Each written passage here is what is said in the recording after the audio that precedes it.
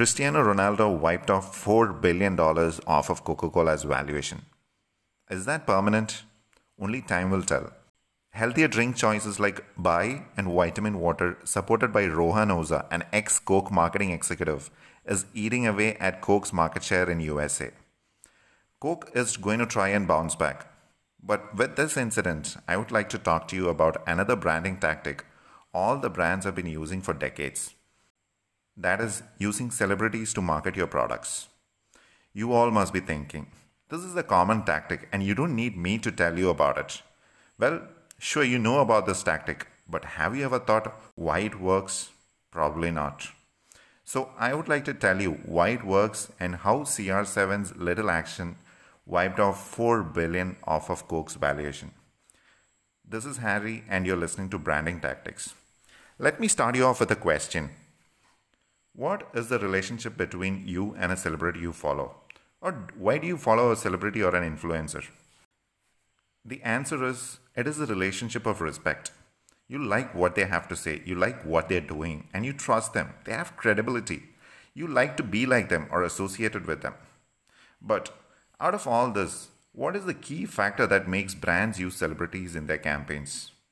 Most might answer brand recognition and publicity. But that is not what smart brands go for. What they go for is trust. Loyal followers trust their celebrities and influencers. I'm a big fan of John Oliver, and if he tells me that only 9.7% of Coca-Cola's plastic output is recycled and Coke is the #1 global plastic polluter, I'll believe him 100%. Dropping some climate change insight in between. The point is, there's a big element of built-in trust between a celebrity and their followers. You would not want to follow a bad celeb, right?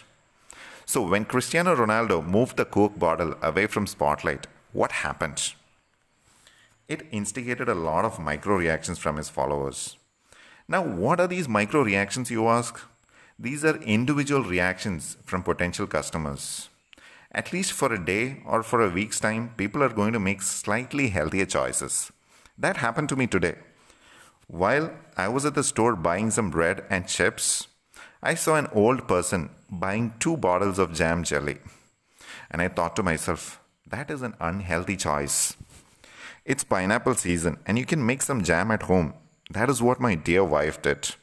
And I switched to homemade carrot cake from Lay's chips. PepsiCo lost $20 there. Now, that is a micro reaction to Ronaldo's action. Imagine millions of people doing that. That is why when Elon Musk said the Signal app offers better security, millions of people downloaded it. But their platform was not ready to handle that many customers. They lost almost all of them, including myself. Yes, I trust Elon Musk. Isn't he amazing? The Wall Street boys and stock traders are keeping an eye on all these micro and macro reactions. And they make their bets based on this trend. And that is why Coke lost $4 billion today. But this is not permanent. Even though they lost $4 billion on valuation, they got a couple of $1 billion worth of publicity today. And they are most likely to bounce back. Their next ad campaign is going to be to tackle this issue. Their ad agency is going to make some big bucks. Coca-Cola's reaction to CR7's action was, everybody has a choice of drinks. But in my opinion, they should have had the balls to say Cristiano is right and water is always a healthier choice. Because we all know it for a fact. That would have added some goodwill in my opinion. Anyways, my point is, using celebrities is a tactic used to build trust and publicity. So if you're a small business, you can use regional influencers to gain goodwill and brand value, which directly translates to more business. We have seen this a big success in consumer electronics, food, leisure, travel, health, and lifestyle brands. Most influencers have their own genre of followers: tech, travel, health, etc. Kylie Jenner became a billionaire by starting a beauty line banking only on her 240 million Instagram followers. When Shah Rukh Khan became a brand ambassador for Byju's, everyone thought Shah Rukh Khan has a major stake in the company. More people bought the Byju's app because of that.